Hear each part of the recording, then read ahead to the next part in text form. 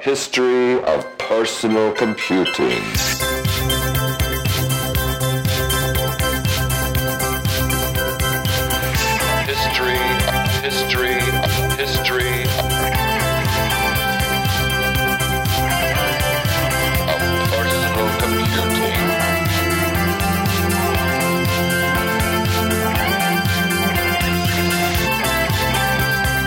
History of personal computing.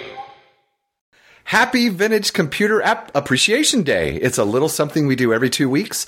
So welcome back to another episode of the History of Personal Computing eBay Edition podcast.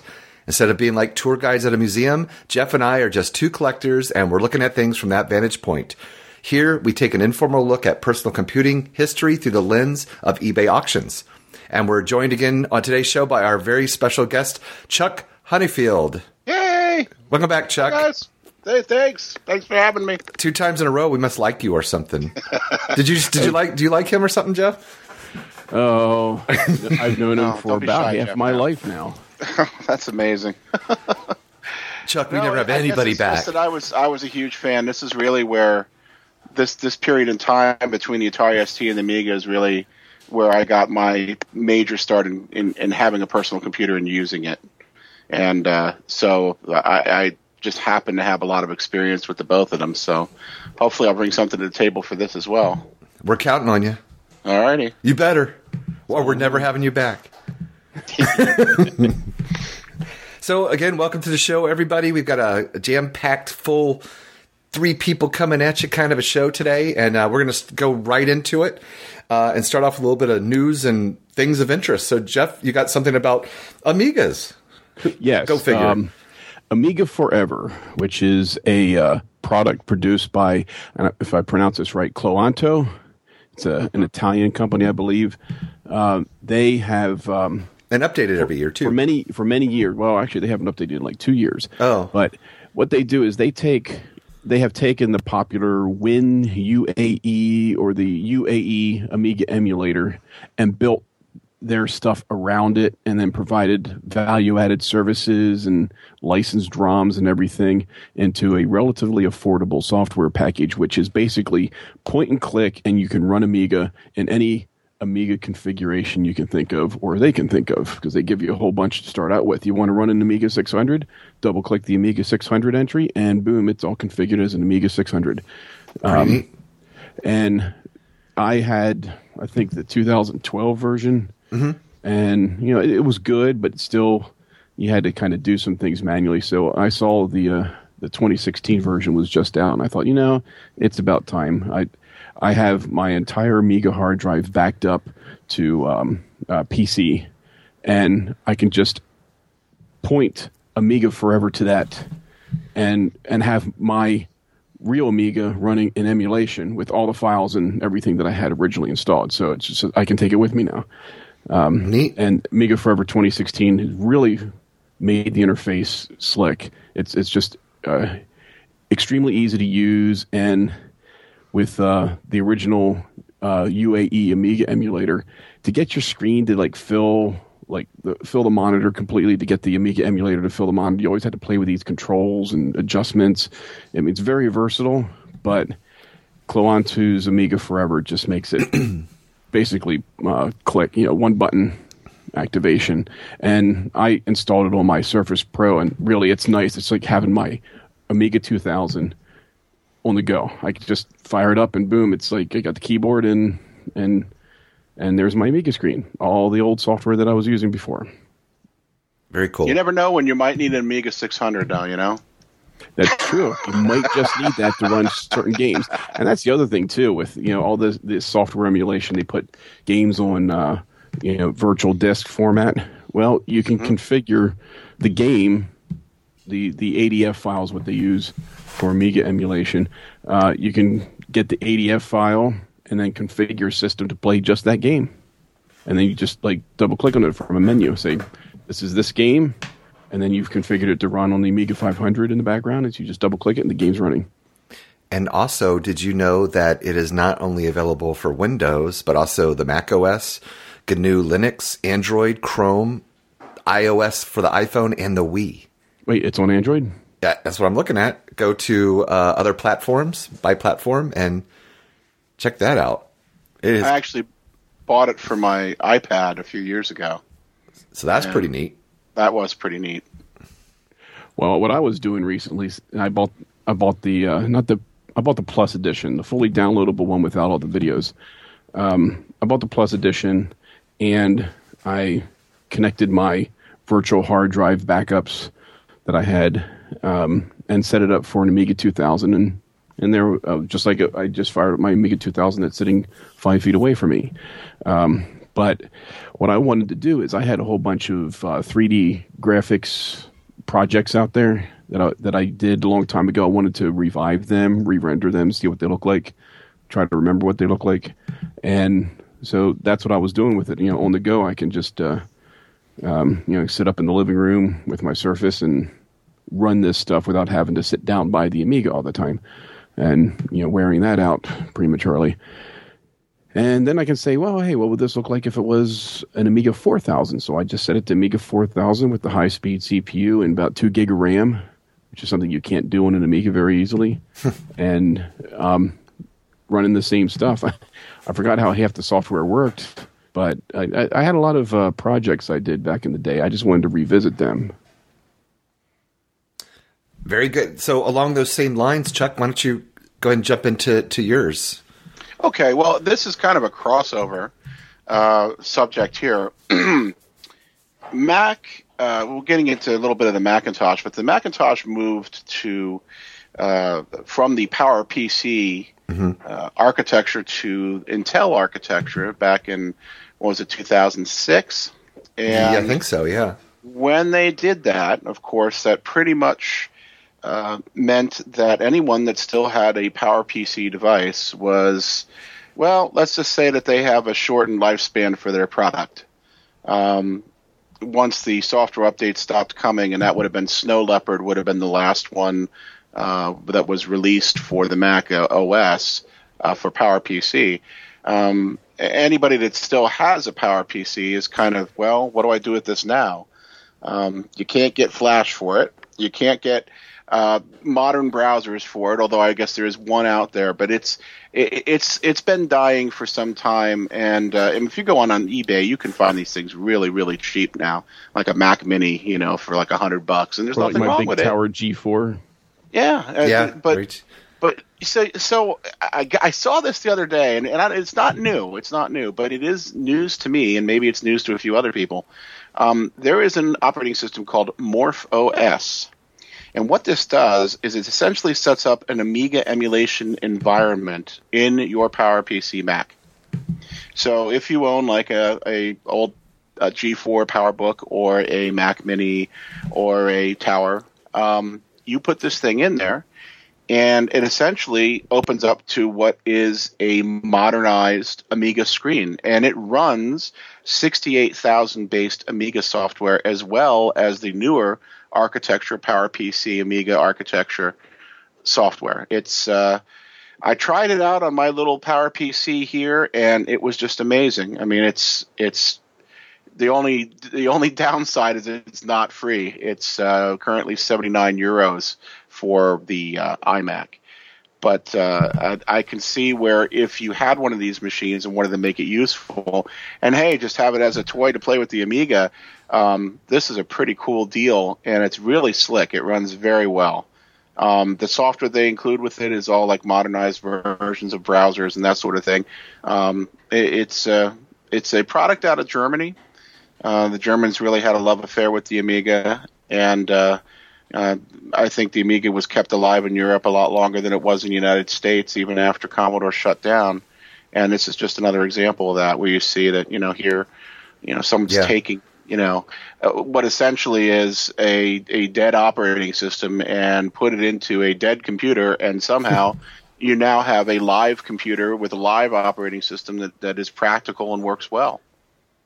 I think the Amiga was also, I want to say Sweden too was real big, right? Or in the Netherlands, Sweden. It also stayed the Nordic states Europe, really, they really enjoyed the Amiga because of its graphics and sound.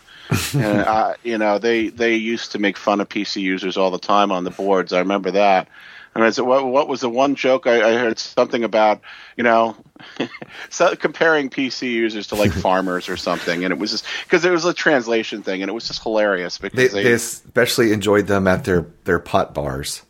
Yeah, PCs did multimedia too, 5 1/4 and 3 1/2. Right, and that was the thing. Before multimedia was even a term, the Amiga was already doing this stuff. Well, and I'm sure we'll talk more about it moving into this episode, but, the Amiga, I think, obviously, it did more than the Macintosh in a lot of ways, too, early on. So wrapping up the news area, I just wanted to mention about upcoming vintage computer festivals. And so there's a link in the show notes to what is now called the Vintage. I don't know if we've talked about this before. I think we touched on it, Jeff. So it's now called the Vintage Computer Federation. Yes. And I think, we touched on it. But I guess the festivals are still going to be called the Vintage Computer Empire. But I guess they're still going to be called the Vintage Computer Festivals, at least for this year. So the first one coming up is right here in the Atlanta area. So that's the Vintage Computer Festival Southeast. And that's the first weekend of April, the 2nd and 3rd. You decided to get in before East, didn't you? Well, it wasn't up to me. But so that's 2 months, folks. This is, we're recording on February 4th. Excuse me. So this is coming out tomorrow on February 5th. So anyways, that's less than 2 months away. Excuse me. So that's VCF SE on the first weekend of April. And then 2 weeks after that will be Vintage Computer Festival East in Central New Jersey on April 15th through the 17th. So that's actually now a 3-day show. I got my room. I'm ready to go. And Jeff the Trader will be there. Well, I got to figure out if I'm going to be an attendee or if I'm going to be an exhibitor in this. You never come to my show. My best friend never comes to my show here in the Atlanta area. Believe me, there's a lot of people I like to see down in the southern part of the U.S. And so, according to the links here, and also the Vintage Computer Festival Midwest in the Chicago area is way out September 10th and 11th. And then it says Vintage Computer Festival West in Silicon Valley is coming soon. Vintage Computer Festival Europa in Munich coming soon. And what's this one? Vintage Computer Festival United Kingdom, Bletchley Park coming soon. So we'll have to keep checking back and look for those. So it's becoming a federation. Yeah. And you will be assimilated. I know there are some luminaries from the Amiga days that show up to these things, particularly the ones on the East Coast. I know Bill Hurd was there last year. Mm-hmm. I would very much like to have you been talk to one? To some of those guys. I have not yet, no. Uh-oh. Well, you guys live reasonably close to each other, right? You gotta go. Yeah, you should go, Chuck. Yeah, I really would like to. I'll have to see if we can get off work to do it. Yeah, I plan on going out there right away Friday evening. I know they have a Friday event going on, but I won't be at that one. So Friday evening, I'm heading out there, spending the weekend in Jersey. Wow. So moving along, on today's show, we are continuing our coverage of the 32-bit GUI computers. So we've covered the Apple Lisa, the Macintosh, last show Atari ST, and now we move on to what some say was the ST's bitter enemy, the Commodore Amiga. And here's the story behind the Amiga. It was early in the year 1985, and what many call also a bitter case of corporate espionage. Secret plans for the first color Macintosh were stolen from Apple headquarters, and thus began the beginning of the Amiga project and what would be known as Commodore Gate. If you believe CNN. All right, that's all made up by me to get a smile. So actually, Wikipedia reports the Amiga 1000 was officially released in July 1985, but a series of production problems meant it did not become widely available until early 1986. The best-selling model, the Amiga 500, was introduced in 1987 and became one of the leading home computers of the late 1980s and early 1990s, with 4 to 6 million sold. And I thought I'll tell you what, if they could have gotten more of those A1200s out, they would have outsold the 500, believe me. It was such a good. That's my favorite machine out of all of them. Well, I was surprised to hear this figure. Also, for them saying it was one of the leading home computers for sale the late 80s, which I know it did reasonably well. Was it really one of the leading home computers for sale, Europe, though? If you're counting all sales, then Europe. Europe. Area. I mean, if it sold 4 to 6 million, man, that's not a bad footprint. You know what it is? There is a distinct difference between, or at least there was, between computer users in Europe and computer users in the States. Yeah. In the States, the PC pretty much won the war almost as soon as IBM released it.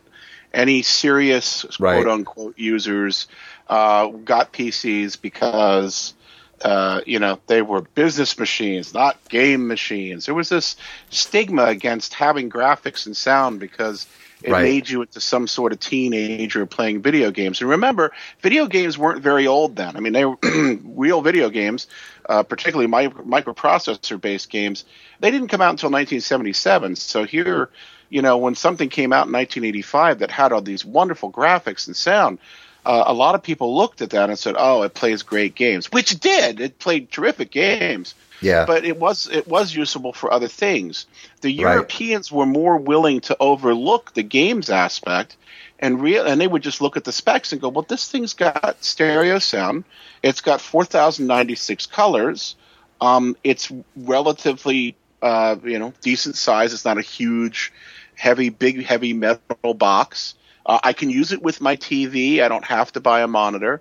These things were important, and when you look at how much Europeans had to pay for PCs or for computers in general over what Americans were paying for almost the same exact thing, it's one of the reasons why the Amiga and Commodore in general did so well in Europe, was because the pricing made sense to them. Right, and I think they were more reason. They would look at the actual specs and actually care, rather than have the stigma of, well, it's got to be for business. I don't want to be a game player. I mean, look at it this way. This is great. We were just before this, we were talking about the term multimedia. Multimedia came out as a way that you could excuse yourself, and somehow, I don't know, you were now allowed to have graphics and sound, right? I remember back in 93, I was working for General Electric, and we had gotten in some computers that had business audio. What's business audio? So I'm looking at it, and there's no speakers with it. There is a sound card installed. So I open up the machine, and here is one of those beeper speakers inside that's connected directly to the sound card internally. In other words, the visual of having sound on your desk was not yet acceptable in the business world. You could have great sound, but it had to be inside the computer, business audio. And it was that attitude that really damaged both the Amiga and the ST for serious usage among business people, because they would, IBM was pretty much the standard, and nobody could accuse you of sitting around playing video games with an IBM because, quite frankly, they were bad at it. Kind of an opinion here too, that I think so first off, I think one of the biggest things that harmed Commodore was their lack of marketing expertise. So obviously, there's no doubt there. Obviously they didn't market the thing well enough to show people how compelling it was. Go on the price match. Like, look what this can do for the price. This doesn't compare. But I think, believe it or not, I think something else that might have hurt it, because they could have just totally pressed it as a game machine, sell it as a game machine and multimedia solely, and then it'd catch on so well that people go, well, I can do other cool stuff with it. Go on that angle. But I kind of think the Nintendo Entertainment Center, believe it or not, I think it had an effect on harming machines like the Atari ST and the Amiga, because you had this really low cost. You got it. The NES was pretty compelling for what it for the first time. I think you really had arcade quality games in your house for cheap. And I think that had something to do with harming sales. You had more than one fire button, too. Yeah, so, I mean, unfortunately, even though the Amiga could do better, could do more, but I think, that took a lot of attention. And, and obviously that set the stage now for where you have gaming platforms, that standalone gaming platforms, even though computer gaming, kept going. Yeah, I have an interesting story. I'll make it quick. Sure. When I was in my senior year in high school, this would have been 1984. I had a friend that I used to geek around with, and we'd compare notes. He had a VIC-20 at the time, and we did a little hacking on that and on my Atari at home. And one day, I come over to his house, and he says, "You won't believe what I just saw on TV." I'm like, what was it? He said, "Last night, they were talking about this machine called Amiga Lorraine or something. And it does 4,096 colors, and it has stereo sound. and they're going to sell it for under $500. And I just looked at him and I said, that's not even there's no way. There's no way they could actually do that. And there's, that doesn't, because it was so far. This is the spring of 1984. So this is before Commodore had even bought the technology. And they were out shopping it around. And I guess there was a news report that came out about the Lorraine before it was officially the Amiga 1000. And at the time they were just selling it as a conglomeration of chipsets. Sure, it could be a computer or it could be a video game system, whatever company wanted to buy it. The technology was there. Well, it was like a proof of concept platform. Yes. And he said he said he didn't see how they'd be able to sell all those boards for $500 either, because this is before they actually had it in silicon. He said they just showed like 8 different boards all wired up and connected together because it was all virtual chipset. They hadn't actually done the chipset yet. So that was pretty cool. I wish I'd seen that.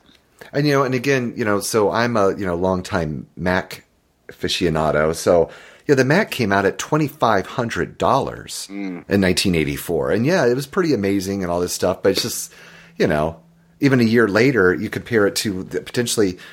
I've often thought that if I had found out about the Amiga first, especially with color and stuff, I might have, jumped on the Amiga platform and probably saved some money. I could have owned a computer a lot sooner, because it took me until late 1989 to be able to buy my first Mac. I couldn't afford one.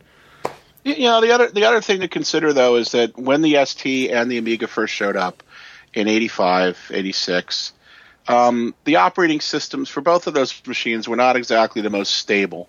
But, I'm not saying that the Mac was 100% either, but at least you knew that when you ran the major applications, it would typically just run. It would run well. There were a lot of early problems with the Amiga's operating system, and it was one of the reasons that drove me to the ST initially, because there appeared to be far less with the ST, at least in the beginning. As the ST line diversified, that was a different situation, because when the Mega came out and they made changes to TOS, that really hosed a lot of software. Software would just act funky if it did work. And yet with the Amiga, you had a little bit of that too, but for the most part, things continued to run.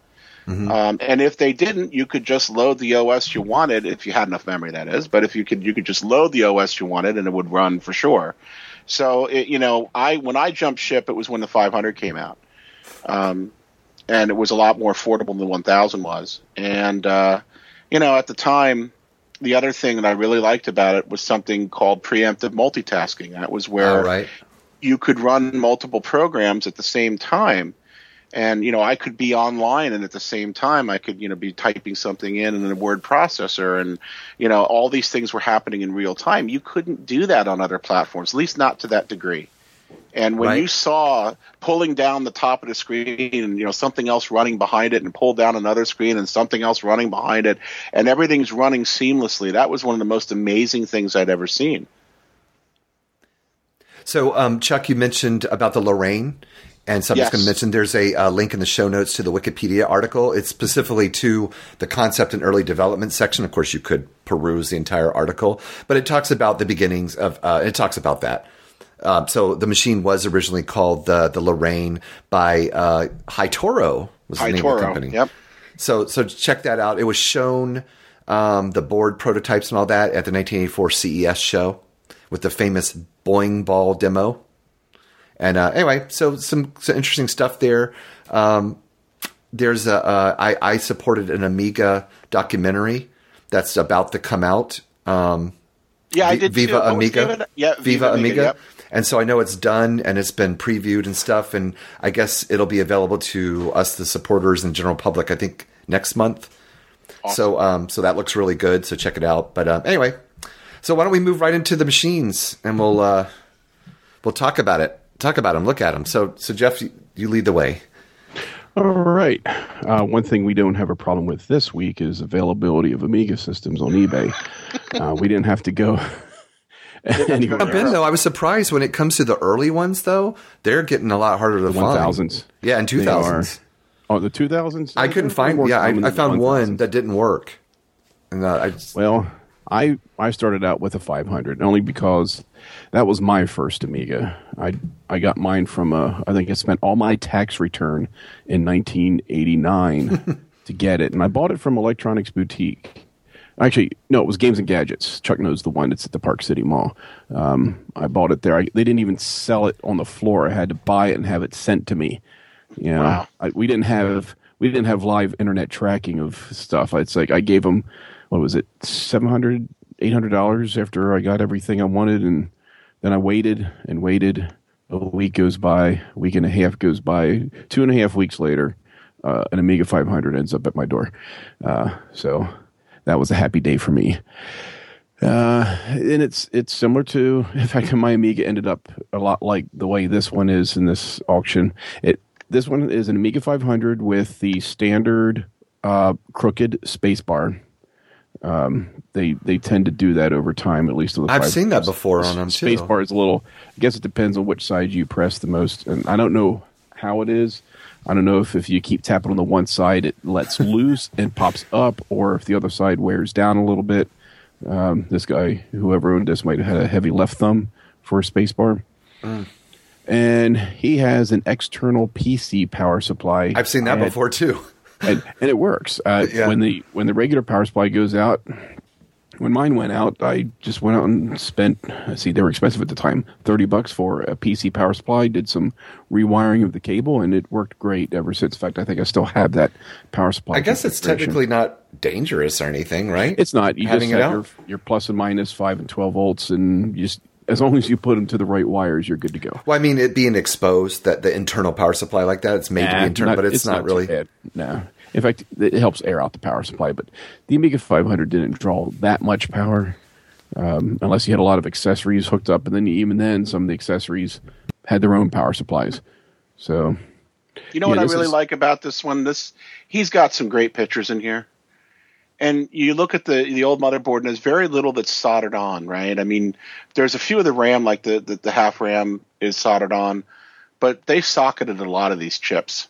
Yeah, because some accelerator cards would go plug right in the CPU. The one in my Amiga 2000 is the same way. It works on a 500 or 2000. You pull out the CPU, put this board in place, then put that CPU back in the board, and you can switch between 68,000 and I think 68,030 is typically what they put in them. I mean, this is something that a lot of computers even then did not do. You know, they just soldered stuff in there, and it was like they actually cared to, they knew that these chips could fail, particularly the what was it? There was a serial chip that would fail, and the UARTs. The UARTs would fail, and you could just pop 22s. Yes, and that happened whenever you. Sometimes if you plugged the mouse in when the machine was on, you could blow one. Sometimes it could come from your modem. I saw that time and time again, and it was just a matter of replacing the chip, which was very easy to do back then, and that was pretty cool. And this guy includes that floppy disk emulator. Yeah, that's for USB. It looks like a good deal, really. You can still get those. Yeah, for the price that this sold for, you can get those floppy disk emulators for like $50-$60. That's half the cost of this alone. Plus, you get an Amiga 500 to work with it. And let's see, he's only doing the Amiga 500. He doesn't know no monitors. He has a PS2 adapter with a compact mouse, so he has one of those mouse adapters. So if your Amiga mouse goes bad, you can use a standard PS2 mouse. Just a little plug-in adapter, an inline adapter for that. And case is slightly yellowed. Then again, what's new with these? Workbench 1.3, 1.2. So this didn't have the Kickstart update. Probably still has Kickstart 1.2 in it. Is that a big deal at this point? Well, some stability came in Kickstart 1.3, and then all the new, better look came out of Kickstart and Workbench 2.0. And these can be upgraded to 2.0 rather easily. It's just a matter of swapping. In fact, in the first picture beside the CPU, I think that's the ROM chip right beside it, the smaller one. And you swap that out with a new Kickstart ROM, and you just boot with the appropriate Kickstart floppy, and then you have a new version of the operating system. Yeah. I have a 500 to talk about myself, but I think, so what do you think, Jeff? I think that was a pretty good deal, right? And a good representation maybe of a average. Not average, maybe what you get, but... Well, for what this comes with... Maybe above average. That's not bad. Yeah, that's not bad, especially since it comes with that USB drive adapter, which basically just goes in like a floppy drive, and then you just choose which virtual disk you want to mount in that drive, and then the Amiga recognizes it, and it moves along with it. I still consider getting one of those for my Amiga 2000. I haven't gotten there yet.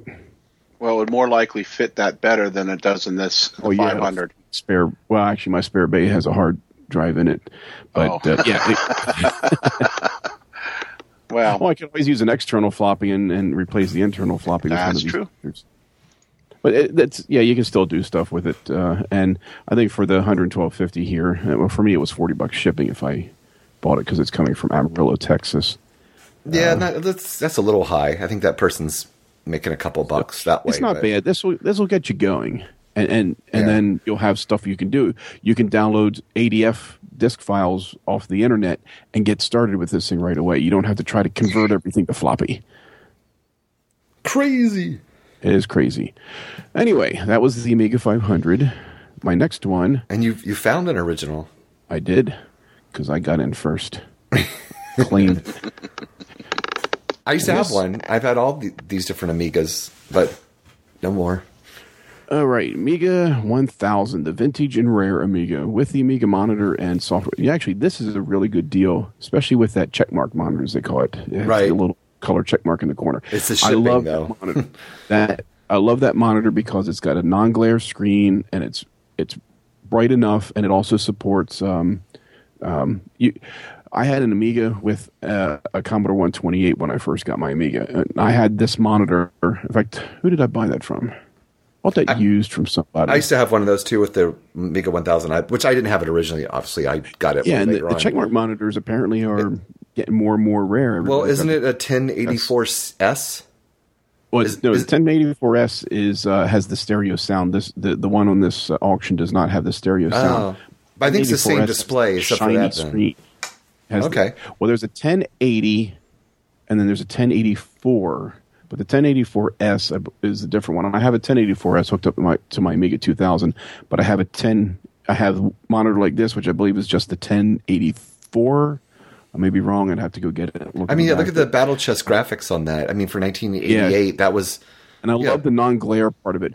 But this monitor also worked with composite for my Commodore 128, and it also worked with the digital, the digital 9-pin output, like the CGA output that came out of the Commodore 128 for the 80-column mode. So I have like 3 different video modes that single monitor supported. It was great. But this one looks like it's in really good condition, and the price, $180, is actually really good. Yeah, I thought so too. Get over the shipping cost, right? I'll bet he could have added another $100 to that had he taken a picture. Do you know what picture I think he should have taken? What? Open that machine up and look at the case. See if it has any signatures or something in it. It will have signatures. All the 1000s did. The 1000s, they actually, the top of the case has all the signatures, including the one from the chipset designer, the graphic chipset designer, and his dog. And the dog print is on there too. And what's really damning about it is it has all the original Apple engineers' signatures in there from when they stole it. Yeah, right. But yeah, 135 shipping to me. I guess it's a little bit cheaper to go to you, David. No, same. So that must have been a flat rate thing. Flat rate. Yeah. Unless this is one of those free local pickups, a lot cheaper. Which, shipping a monitor nowadays is, I can imagine, gets pretty expensive. Melbourne, that still Florida. seems like a lot. That's where my college alma mater is. Florida Institute of Technology, Melbourne, yeah. That's not too far out, like of Orlando area, I think. No, it's not. Well, it's all online for me, but... I'll tell you what, that 1084 monitor, I can't say enough about that either, because the quality, compared to, especially if you've been used to using like a TV, and then you saw this, It was as good as when you finally got to see like a VGA monitor Yeah. doing 256 colors, compared to that. It was that much better and that much clearer. And Had a really low dot pitch, so it was crisp. I think it was, for lack of a better way, wasn't it like, wouldn't it have been equivalent to maybe an in-between EGA, VGA sort of? Probably more EGA than... I think it was better the- than EGA, though. Well, it doesn't support the... you know what you had? You had color but not resolution. Yeah. You Okay. Still a had 15 TV. kilohertz monitor, so it Right, did not you had- do VGA resolutions. Your refresh rate was low, so it was like watching a TV in that respect. You had a lot of color, so it was like TV in that respect. But it was a lot sharper than a TV. It appeared to be sharper than a TV. In fact, So I would when you hook up a VCR to mine, Yeah, and that would be me my too. TV tuner. It would be my TV also. Or it was like a high-quality video, really high-end video arcade where it was like a really high-end TV sort of a It screen, had a lot right? going for it, and it was kind of an expensive monitor at the time, but you did really get your money's worth out of it. And still, that non-glare display, it really is easy watching that thing a long time, which I did when I had my Amiga, as I stared at the monitor a lot. And I still have my monitor. It went bad on me once, and I think it was like one resistor that needed to be fixed. I fixed it. It's still going strong for me now. In fact, I've taken it to VCF East last year for my Amiga demonstration, my video toaster demonstration. And I also hooked it up for my TI-99 demonstration the year before.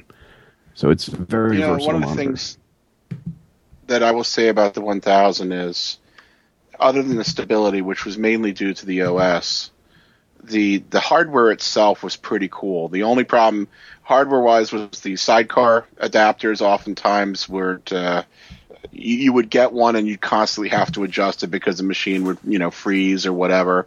That connector had some issues. They improved with the 500, but other than that, they got a lot of things right. I mean, it looked really professional. It looked high tech, and it also had real color video out the back. If you wanted to put it into a composite monitor or whatever, you had Recorded color. on a VCR, yeah. And when we'll get to the 500, you'll hear me complain about that, because I still to this day can't believe that for saving 25 cents, they put a black and white composite on the back of the 500. And then if you wanted color composite, you had to add this 7-inch long thing to the back of your monitor, your computer, to The be able to get A520. color. The A520 to get color out of it. That was the most penny-wise, pound-foolish thing I think they ever did with the Amiga series, honestly. Because that machine was perfect for multimedia. It was perfect for signage and all sorts of things. And then who would use black and white in the first place? Why would you own an Amiga if you didn't have Right. a color TV? Right? I mean, what's the point? So then why would you put... Well, clearly this was a decision made by committee, right? The engineers didn't want to do that. There's no way. Yeah. So anyway, I that's one thing I can say. This is one of those machines that I absolutely drooled over when it first came out. I just really fell in love with it, and then I started using it at a dealership and realized, well, it's still a little unstable.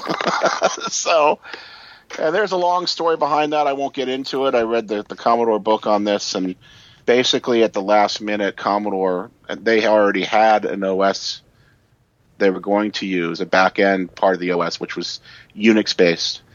And when they got to the end finalizing with the third party, the third party wanted outrageous amounts of money for it, and then they decided to do something in-house. And the thing they had to do in-house, unfortunately, they just didn't have the time. And it took them a while to get things straightened out. They didn't have the time. It was only their job. Well, Yeah, this is all management. here's 9 months to come up with an entirely preemptive, multitasking system and file. I think it was the file system that they were negotiating for.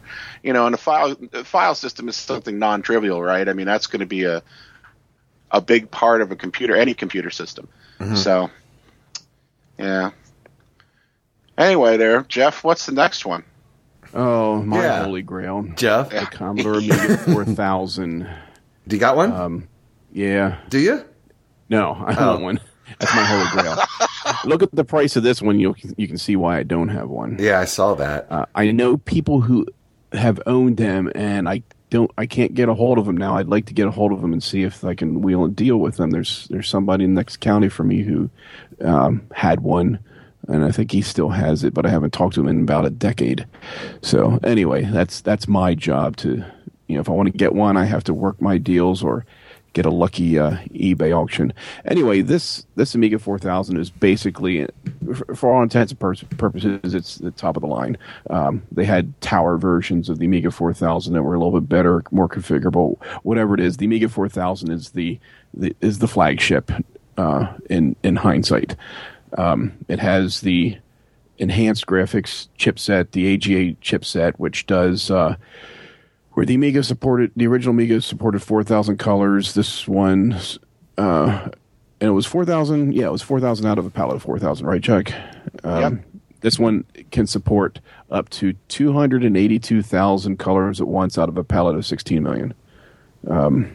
So they definitely enhanced the graphics, and you can have the original Amiga is the best you can do for your workbench screen.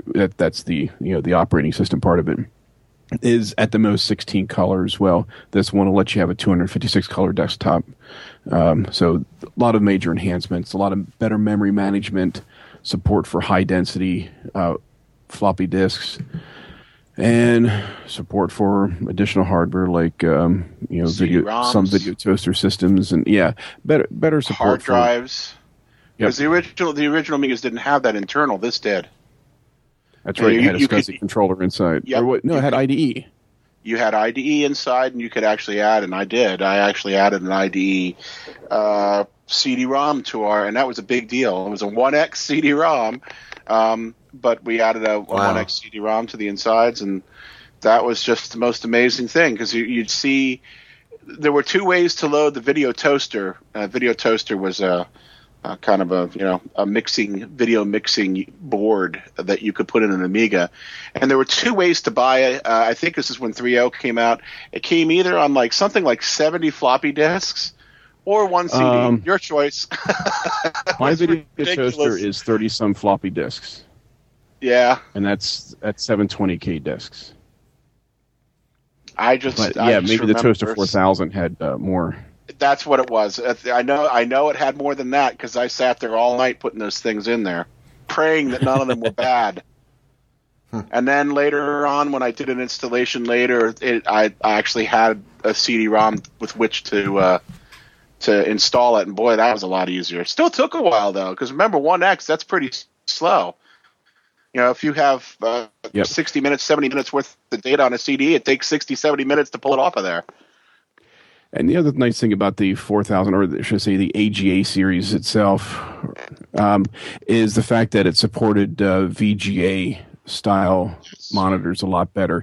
The original Amiga series, if you try to do high res, 640 by 400 pixels, you would see a noticeable flicker in the display because it's drawing every other scan line just to keep up with the slow refresh rate of the monitor, so you tend to get a lot of flicker. You'd have to go to lower resolutions like 640 by 200.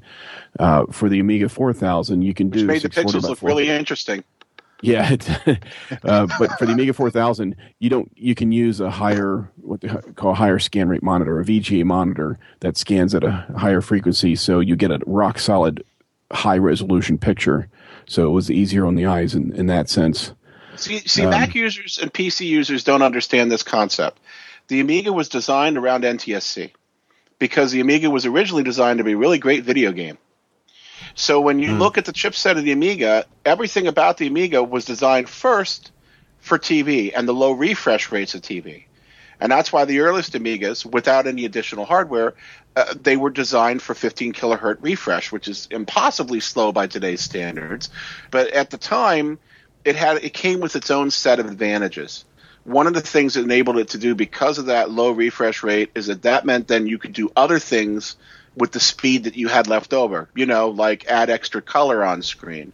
So what you lost in refresh, you gained in color. What you lost in refresh, you gained in resolution. There's very, very few computers could do 640 by 400 at that time, regardless of whether or not it was flickery video or not. Very few could actually do it, and do it as well as the Amiga did. And those that did, well, then their price tags. Look at the Mac. Like you said, it was $2,500 for that little itty bitty screen, which was like, what was it, 512 by something or other. It was stable. I could give it that, but again, there were trade-offs. What can you do? The best thing about the Amiga is because of its video compatibility, that enabled things like the video toaster to happen, because the video toaster was essentially just accelerating what was already there. It was just throwing data around, and it was very, very good at what it did. And it couldn't have happened on the PC at the time because you wouldn't have been able to afford it. Well, the PC version of the video toaster was actually a video toaster card in an Amiga 2000 with a rebranded case that connected via serial port to the PC. Yeah. So, I guess I'll go into mine. Are we done, Jeff? Yeah, I'm done with my set. My wish list is over. Okay. Go ahead, Chuck. I start my wish list with my favorite Amiga. This is my absolute favorite, which is the Amiga 1200. Looks like I got the wrong link here. And you have one of those? I did. But you know what? I'll just find it again. Give me just a second here. And there it is. It's the very first listing on eBay for the Amiga 1200. This guy's got a complete system up here, and he wants $700. What do you get for $700? Well, you get the 1200, you get the power supply, you get a mouse, you get all the starting discs and the stuff that came with it. He's got it upgraded to the most recent 3.1 ROM, so that's cool. Wait, and Chuck, is it the $6.99 buy it now one? Yes, it is. Okay, so I'll upgrade the link. Go ahead. Yeah, because I didn't get that when I searched for Amiga 1200. So, holy cow. Oh, there it is. Okay. Did they get this right? Man, did they get this right. They got this right. There was nothing that was wrong with this machine. In my humble opinion, this was the most perfectly balanced Amiga, and especially for the price, good Lord, this was great. You had color composite out, so you could hook it right up to a VCR or up to a TV. You had stereo out. You had an RF modulator. So, okay, then you don't have composite. Well, then you can hook it up to a channel 3 or 4. So you didn't have to buy a monitor. This was one of the last computers out on the market where you could just hook it up to a TV.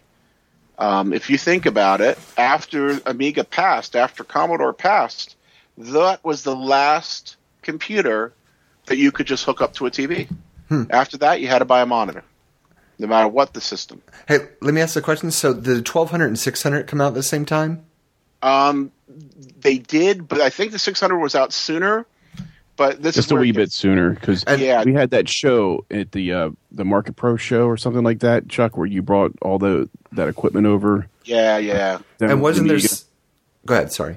The 600. The 600 was just doing the market at the time, and I had my 500 looking like venerable there. But the 600 was a nice little compact, modern version, like a parts reduced version of the Amiga 500. But wasn't there something sort of subpar about the 600? Oh yeah, it's like an Amiga 500. It's like an older 500.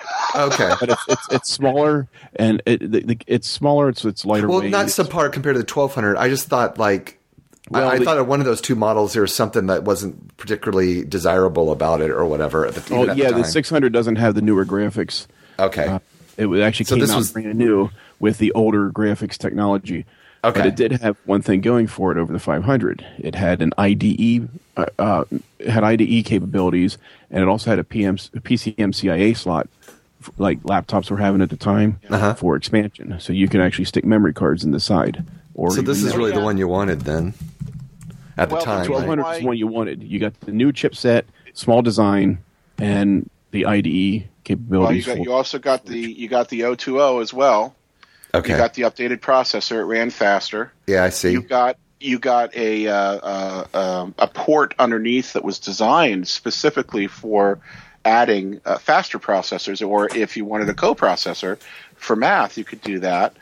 $600 in the United States in 1992. And I'm holding a 1200 right now. October 1992 for $600. Yeah, think about how much way cheaper that was than a Mac at the time. And this, to me, this was like the holy grail of Amigas. This was the Amiga that could have been the most popular and the best selling.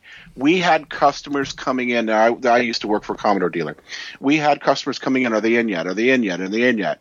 We didn't know what the story was. I know that I had been calling Commodore saying, hey, listen, we really need some of these 1200s. Oh, we're back ordered. Oh, you got 600s, though. You want 600? No, nobody wants the 600.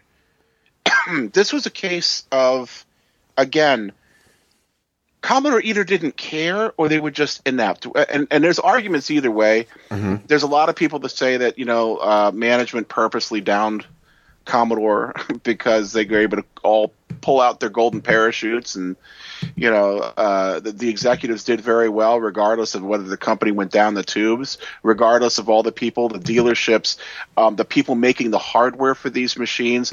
The amount of people that were hurt when Commodore went under, I think, was seriously underestimated, and including all the dealerships and parts manufacturers in Europe.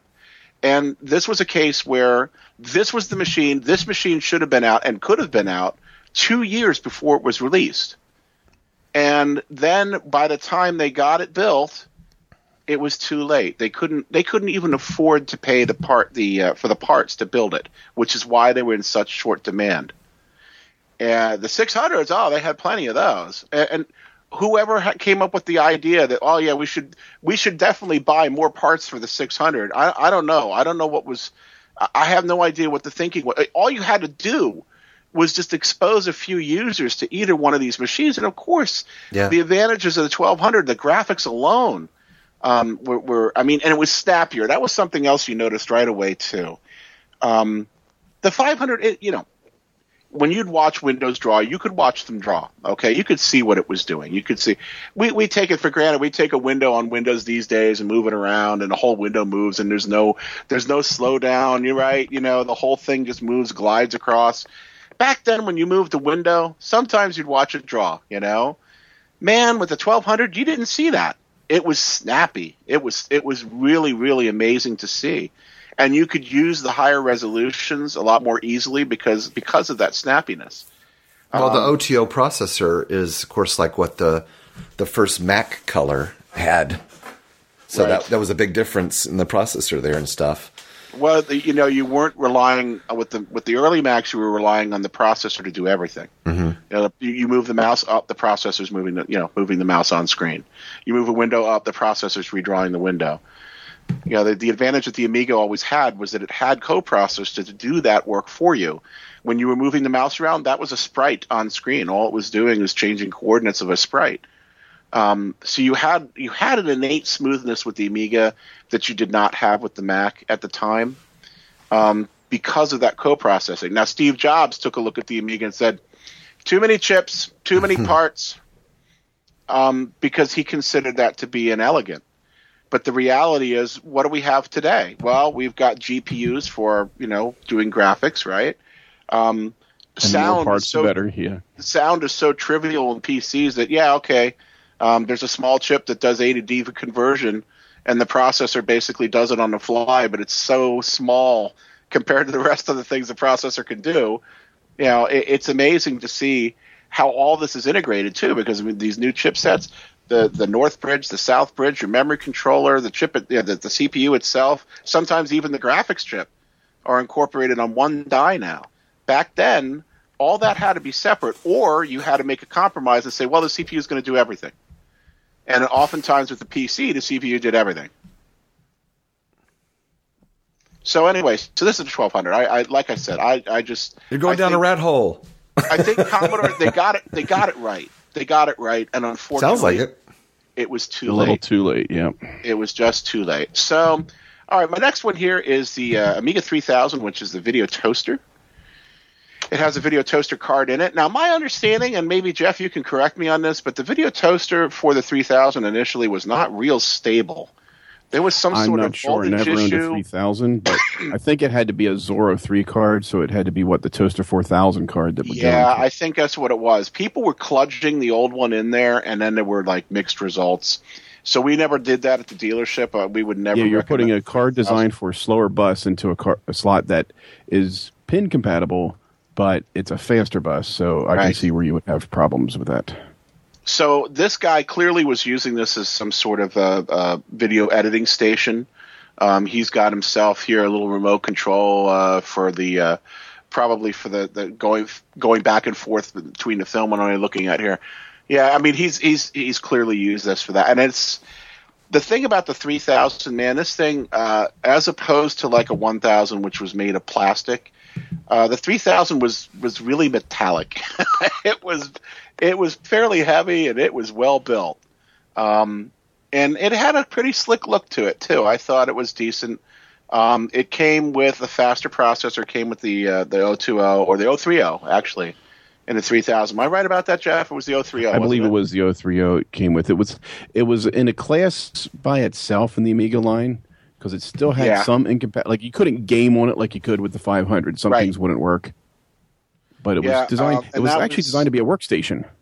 Yeah, it was. The biggest issue with it was the OS version. When I think it was 2.0 came out on the 3000 first, and when that came out, a lot of games went. Said I'm not running well. Even the original chipset was there with an enhanced chipset, and that might have introduced a few compatibilities. It was the operating system that kind of caused issues. But if you were doing work, if you were doing video work or anything, the 3000 was a great choice because it came with a VGA out.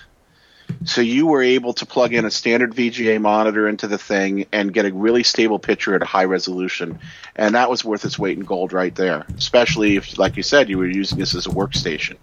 At the time, I guess it was your AOC or NEC monitors. Right.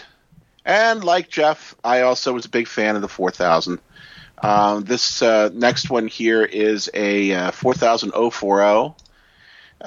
You could get a 4000 that did not have the 040 processor, by the way. Some of them had the 030 processor running at 25 megahertz. Wow. This particular one is the full-blown 040, and look how much it is. It's $2,400 is what the guy wants. Yeah, will he get it? Well, he might. He has the Picasso board in it and everything. He's got the Picasso board. The Picasso board is the Picasso 2. Does extremely high resolutions. It's a video accelerator board. It does 24-bit color. And it really no monitor, mouse, or keyboard. Yeah. It uses PS2 keyboards. Oh, that's right. I forgot about that. Yeah, it does. There's a little issue with the Amiga keys and stuff. I think the control. Was Commodore releasing this just before they locked the doors? Yes. Yeah. Going out of business. I mean, yes. The 4000T was their last. That was their last great machine. This is the desktop version of it, but it was essentially the same machine. I think you had some more slots in the T. But man, this thing was a screamer. When we got into 4000 040, first of all, it was the 040. Yeah. It took them a long time to come out. Too long to come out with the 040. But when it did, we were just blown away by the amount of power the thing had and how much faster everything ran. And when you render graphics, especially. And yes. We do 3D graphics or anything, especially on the video toaster. Man, this was just. Well, it was the same path in the Mac world as far as the Motorola processors. So that's right. And this is the thing: Motorola could not compete, is what it comes down to. They could not compete with Intel, and they really couldn't compete with PowerPC, and they didn't want to. Is what it came down to. They just didn't want to. If they wanted to, they would have continued. The reality is that they had a great architecture for its day, but when you started looking at reduced instruction sets and the kind of trickery that Intel had to do to get their chips accelerated, Motorola was in no position to continue. And the Amiga eventually made the transition to PowerPC, but only until after Commodore was long gone. Good machine. I'm not sure what you would have used it for other than the video toaster and maybe some graphic work if you were a graphic artist. I would have put it to use for the. It wasn't real good graphics. at playing Amiga games because a lot of them wouldn't work. It looks some like of them too, do and some of them don't. It was in a got over 1,900 games. All right, well that's cool. It was in a Commodore. I don't know if he's doing that through loading an earlier version of Workbench or what. It looks like it was in like a Commodore PC case. Just in a right. It kind of like that. That's what they put. Kind of like looking here. Yeah. this one had a battery problem, because if you look at the keyboard on the back, if you get one of the back views, you can see there's a lot of green around it. There was a battery leakage on this one. Well, you know what I was reading is that with the 4000s is that was pretty common. In fact, I saw more than one ad where they said they either desoldered it or replaced it, or they desoldered it entirely.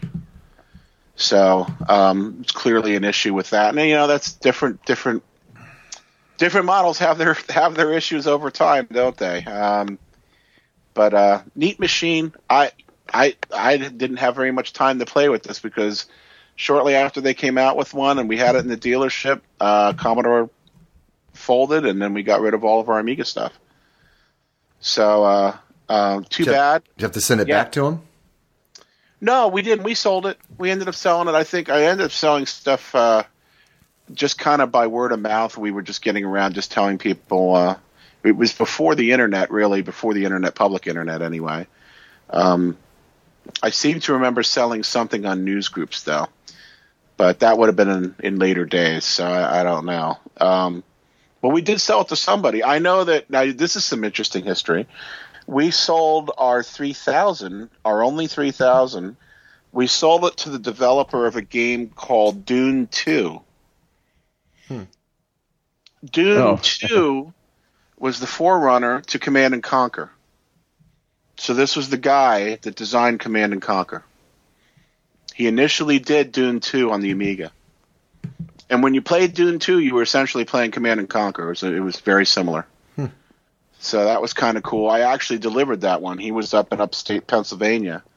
And beautiful house. My God, it was beautiful up there. And middle of winter, set up his Amiga 3000 and got him. I forget, I think he had either a Picasso board or something like that in there, 24-bit board. He did all his development on the Amiga 3000. Just amazing. And I had no idea who the guy was or, who he was going through, but later on I found out that was the same guy that did Command and Conquer, which is kind of fun. Well, all right. That's all I got. Let's see what I got. Nothing too exciting. I found 2 different Amiga 500s, so... No, this is a really nice, what you would have expected to get as an Amiga 500. The first one here? So, yeah. So it says Commodore Amiga 500 with original box and power supply. Yeah, so this looks to be a pretty decent example of one you can buy. Shipping's very cheap from Maryland. $12 to me. And $10.77 for me. It's looking for $235. Buy it now. Which, what do you think? That's maybe a little bit, but with the box, it's a little high. I think he'll probably be better off taking an offer. There's 13 people watching this, so somebody's interested. Yeah. What you got here? You got an aftermarket mouse, which is probably better because the Amiga mouse, when it goes bad, it really goes bad. The aftermarket mice are a little more stable, a little more functional, and he has the video cable that looks like it goes to a 1084S monitors because it's got the round on one side, and because I think the 1084s use like a 9-pin DIN. And it is untested, so it's been in the closet for 20 years. Person says plugged in the power supply, the power light, and the Amiga came on. So whoever gets this will probably have to have a Commodore 1084S monitor with the round analog input. Or he's going to view it in black and white. So it probably works, but Well, that's what I was just going to say. I was going to say, unless the battery. I don't have a monitor. He writes, I don't have a monitor, so I'm unable to test it any further. And I thought, you know what? You can always just hook up a composite monitor and composite TV and just see if the black and white works. Yeah. Well, it's a problem. So this is a live auction, so you can make an offer. So this person obviously doesn't think they'll get $235, which I think that's a little high. So just from what we've been talking about, I mean, I don't know. Personally, I wouldn't pay more than $100 for it. Do you think? I wouldn't. Not for a 500. Yeah. Not if it's there's no accelerator card or stock if it's 500. Stock, no. And you got to keep in mind when you didn't have, especially depending on what stock means, because over time the Amiga 500 changed. Like initially it came with 512 megs of RAM. And then later on, it came with 512K of RAM, and it came with 1 meg of RAM. And the 1 meg of RAM, there were differences, and this is kind of weird. There was fast RAM and half fast RAM And Chip if RAM. you added, the chip RAM, and if you added the additional 512K, it would actually, you would get a little bit of a speed up in the graphics and the operation of the machine. I forget why that is, but it had to do with the refresh rate of the RAM that's on the motherboard. So when you added the additional RAM, it actually helped speed things up. Not just because you had more memory, but because it actually helped the architecture out. It's weird. Don't ask. I don't remember. The chipset that used the chip RAM had a 1 megabyte, we'll call it a bandwidth.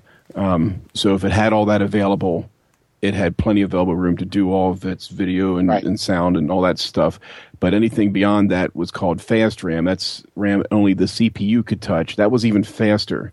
So CPU intensive stuff would use fast RAM, and it'll process a lot faster, whereas all the graphics and stuff was handled by an up to 1 megabyte slot of chip RAM. Yeah, you had to get it balanced. That's right. And you just know with the smart Alex that were working at Commodore, and if you read anything about the designers, they really were kind of snarky and fun. You just know that half-assed RAM, right? You just know that you know what they meant. Yep. Because that was another one of those design decisions that they weren't allowed to actually make. They didn't like the idea of having a slower RAM as part of the stock machine. So, they could say, oh, it's half-fast RAM. Mm-hmm. Yeah. All right. So my sensors. So my second one is actually pretty interesting because, as I say, I only found one other Amiga 2000, and I found this one. So this is vintage Commodore Amiga A2000 computer with 1084S monitor and KKQ-E94Y set. Oh. So it's $400. Buy it now with but free local pickup. So you have to go get it in Gardner, Kansas. But it has a hard drive, and it works, but not reliably. An external SCSI hard drive.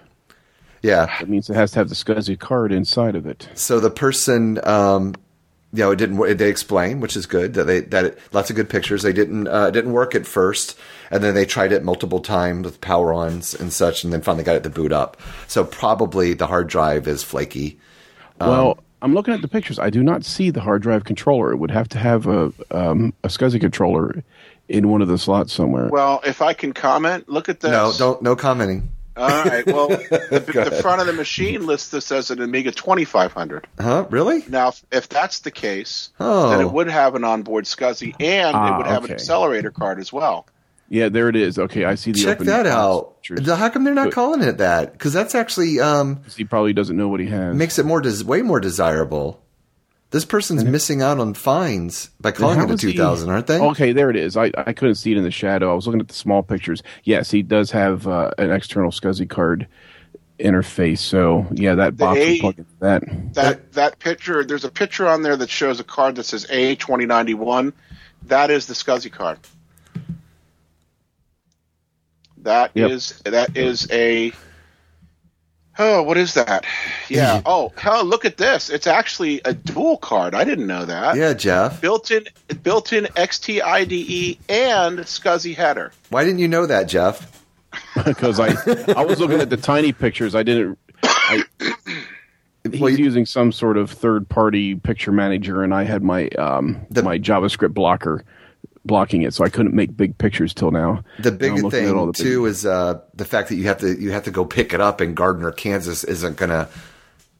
I don't know why you'd want to sell something like this and not be reasonable. Come on, you can't attract many people to buy it that way. That's so funny that I've forgotten so much over the years. This also had memory on board. The hard drive card. Yeah, it wasn't enough just to make it a. You could install a hard drive on the card, then you had a SCSI pass-through for the back, and then on top of that, you had 16 DIP sockets that could do either half, 1 or 2 megabytes of RAM. Oh, and that's the accelerator card. That's right. It's like an all-in-one card almost. Now this is being sold by List It For You KC. That has 1,611 feedback, 100%. So they're apparently a third-party eBay vendor or whatever, yet they won't ship this for the person? Or I don't understand, because all you're doing is, it's a hassle, but make the people pay for it. Well, I don't know. Some of his, maybe he doesn't sell a bunch of heavy items like this. Yeah. One of his other auctions is a 45-degree adjustable elbow for exhaust gas vent. So he's very diversified. Oh, and also a 65 Pontiac Bonneville convertible. Oh, convertible. Yeah, I don't ship that. But, I mean, obviously, if I was selling something like that, I mean, I guess it's common sense. You would ship this in 2 boxes. I mean, I would pack the display separately and then the computer separately. I would anyway at this point because, I don't know, you can't trust. He has a MacBook for sale. Huh? He has the MacBook Core 2 Duo 2 for sale. Awesome. But there you go. I think this is a pretty interesting machine. Other than the you got to go to Gardner, Kansas, and maybe worth $400 even in its condition, right? That's kind of a rare machine. It's not bad considering everything you get, the accelerator and stuff. I'd say that's pretty fair. And correct me if I'm wrong, but this 2500, for the most part, gives you the abilities that a lot of the later machines, other than its limitations, a processor. Right, even though it's an earlier machine. Well, the 2500 is basically an Amiga 2000 pre-expanded with a faster CPU and more memory and hard drive capabilities. Well, like for instance, the 2000 didn't have a hard drive. Wouldn't it be equivalent to like the 1200 in most? No, it's missing things? the high-end graphics chipset, the AGA chipset. Okay, which stands for Advanced Graphic Architecture. And what is the original style? The ECS Enhanced Chipset. Right. Yeah. But you got those bus slots in the 2500 to expand, and of course the video slot that lets you put in the video toaster. Most people that ended up getting the video toaster, particularly videographers, they would just buy the 2500 package. Because then you got your full acceleration, you got enough memory to work with, and you had the box that you could actually plug the video toaster into. Yep. The other thing is you had enough room to actually do internal hard drives. You didn't have to have a bunch of hard drives hanging out outside and that kind of thing. Nifty. Yeah, my Amiga. And you know what? The real bonus here? Look at this. eBay says that I can own this for $37 for 12 months. So that's what I was thinking. You should really get it. What a deal. All right. How are we doing on time here? We're doing pretty good, but we're coming up to it. So I think we're 12 hours over right now. So Jeff, why don't you take us into, we got some feedback. Yes, we did. People wrote. We're getting more and more of it. It's coming in. Yeah, we're getting lots of likes on Facebook. I like that. A gentleman named Andrew Quinn from New Zealand. I almost called him an Aussie. He'd probably stop listening to us if I did that. He mentioned about our last episode 7, where I was discussing the MFM drives and that MFM adapter I'm hoping to get sometime. And I mentioned the device called the Fred, FREHD, for the TRS-80. He cleared up some of the stuff that I wasn't quite sure about. Whereas I'm looking for something that emulates an MFM drive that can hook into an existing controller, the Fred emulates from the controller all the way to the drive. So anything that you can adapt from the controller end, the Fred can also be used for in any other system that would normally accept a hard drive controller. You would just probably have to do some difference in wiring to this thing to match up with whatever device you have that would have an MFM controller along with the drive. The Fred would replace both components instead of just one. And he talks about how it emulates a Western Digital 1010 hard disk controller with a drive, and that they've tried it already, with a K-Pro 2 and a K-Pro 4 by adapting it to where a controller would go in the K-Pro. So that's interesting to know. Will I get one? Maybe. But I'm still looking for just a drive emulator.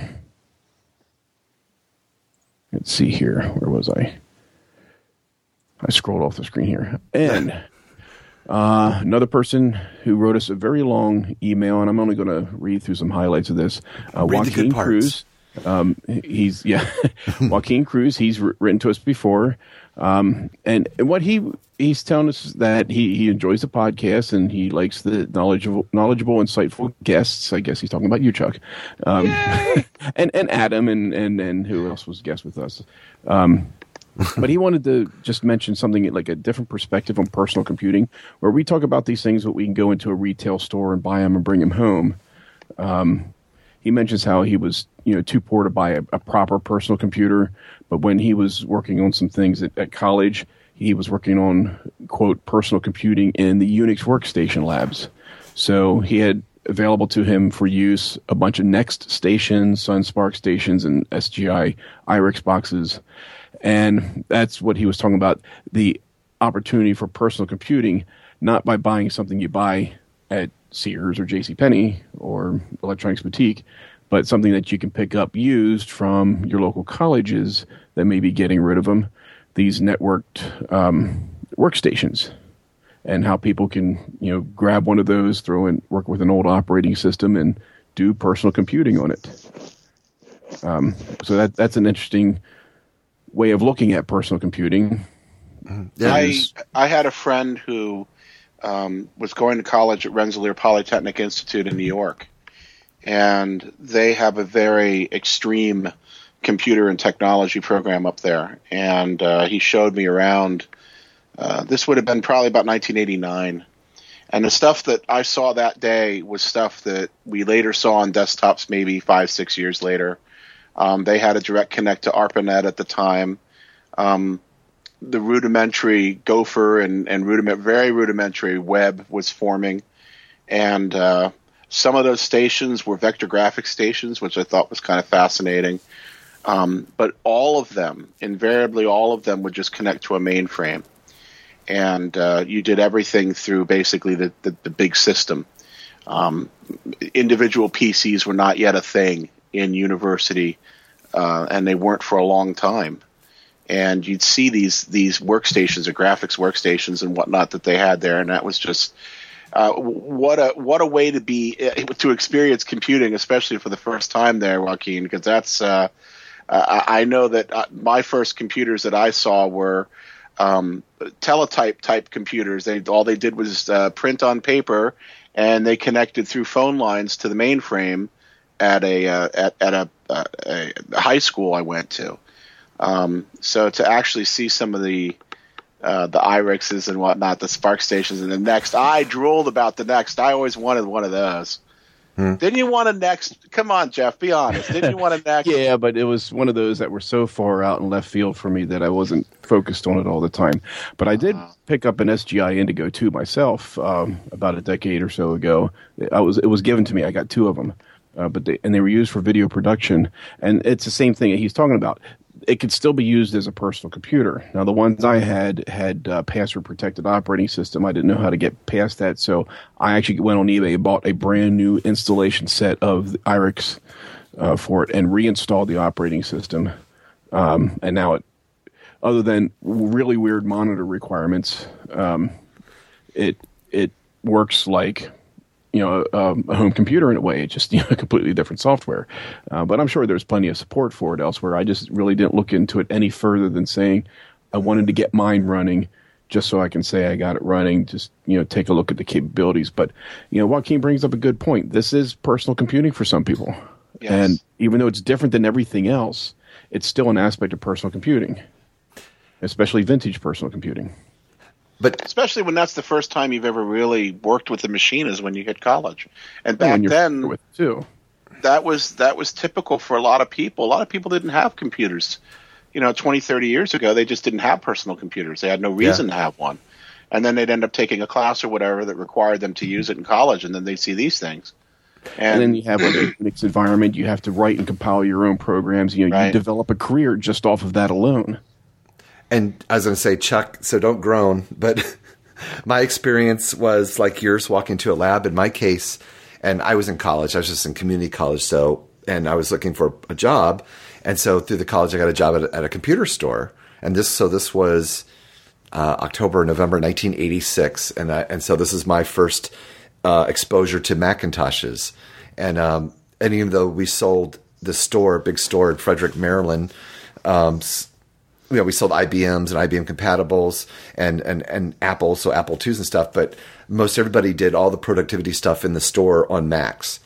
So as far as from a productivity standpoint of using Macs and LaserWriter printers, and they were networked together, and hard drive and just all that stuff. To me, I was like, wow, this is the future. This is the way all the computers should all work in the future, which was kind of true. Because it's kind of how we do all work now, to a certain extent, yeah. But so that was, and that's why I fell in love with the Mac and stuck with it, even though, it had its limitations then and were so expensive. Well, I'll tell you, if the Mac had come out at $9.99 like they had planned, I would have been an Apple user. I would have been an Apple user a long, long time ago. When I first saw that machine, I think it was early in 1984. Oh yeah, they're way too much. I was blown away, and then I saw the price, and it just made me sick to my stomach. Because I knew just by looking at it, just like Steve Jobs once wrote himself, and also was, when they went to Xerox PARC to take a look at the first graphical operating systems, they knew right away that was the future. They knew that was exactly what it was. I didn't even know such a thing existed until the Mac came out, until we saw this demonstration at a computer show, and I went, wow, that's it. This is it. And then I looked at the price, and I'm like, that's a lot of lawns to mow. Okay. Well, and also to your point, so this is debatable, but in my opinion too, the mass public, like I said, if they'd come out at a certain price point and you had seen it then or whatever, this really didn't happen for the masses until Windows 95, because then you could essentially have a Mac, if you will, on your cheap PC clone. So now you did have an inexpensive, Mac in a lot of ways. David, it's like I was saying before, though. Before Windows 95, it wasn't okay to have a business machine have the kinds of things the Amiga or even the Mac had. It wasn't okay. It wasn't okay to have sound. Yeah. Hey, that made it a game machine. But then all of a sudden, when Microsoft came up with terms like multimedia. Actually, I think that was Compaq also, but nonetheless, well, because of the CD for CD right. compatibility and stuff is what drove that finally. You had Compaq making it okay to have sound with business audio. Yeah. All of a sudden, it was okay, and I think people had to reach a level where you were now separating video games from computing, and it was okay to have the kinds of things that maybe, video games had for years in your computer. Because after all, I mean, imagine if today you still had people running around saying, well, I don't need all that color. I don't need all that stuff. But there were people back then that were saying that. Yeah. That were literally saying, well, I don't need a sound. I don't need all that color. I mean, you can't even imagine that sort of mindset today. That wouldn't even exist. But the applications started coming around where all of a sudden color was a big deal. Color printing, inkjet printers were coming out that were doing color for the first time that was affordable. Now you could really justify having all of that sort of thing. So, yeah, I agree with you. I think that Windows 95 absolutely made it okay to have the kinds of things that other platforms, the Amiga, the Mac, the ST, had for years. Right. But, hey, not everybody is an early adopter, right? I mean, it takes a special kind. And Jeff knows this, right, Jeff? It takes a special kind of user to put up with the kinds of things that you'd have to put up with the ST and the Amiga. I mean, if I had to deal with another Guru meditation error, which was a common error on the Amiga, I think I'd lose my mind. I still get them in emulation. And it's back to the thing about marketing, too, which unfortunately just... the ST series and the Amiga, there are plenty of people, me included in that just weren't aware enough, about those, options. That's absolutely true. I think that once people saw, they had to see somebody else do it, is what it had to come down to. You had to have somebody else that was doing, because think about what Windows users were dealing with in Windows 3.1 compared to Windows 95. Yeah, I would have never switched to that from the Mac platform. See, and that's why I didn't. Yeah, the graphic, clearly Microsoft needed graphic artists and they got those. That's what helped them prepare, because they looked over their shoulder at Mac and went, wow, what are they doing right? But Windows 3.1.1 had something for the PC, and it had network capability, which was huge. That's what really broke open Windows. It wasn't 95. It was Windows 3.1.1.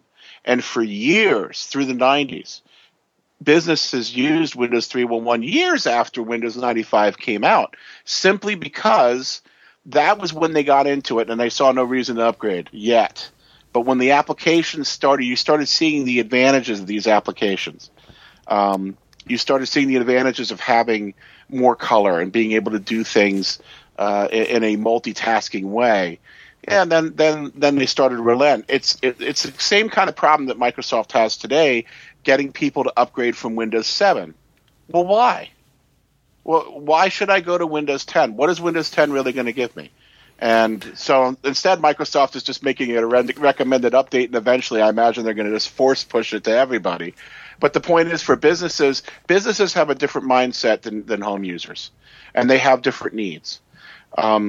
When I worked for General Electric, we would have to update computers on a cycle of anywhere from 5 to 7 years in certain organizations. And, they have to plan ahead, and they have to worry about compatibility with their existing software and their existing systems.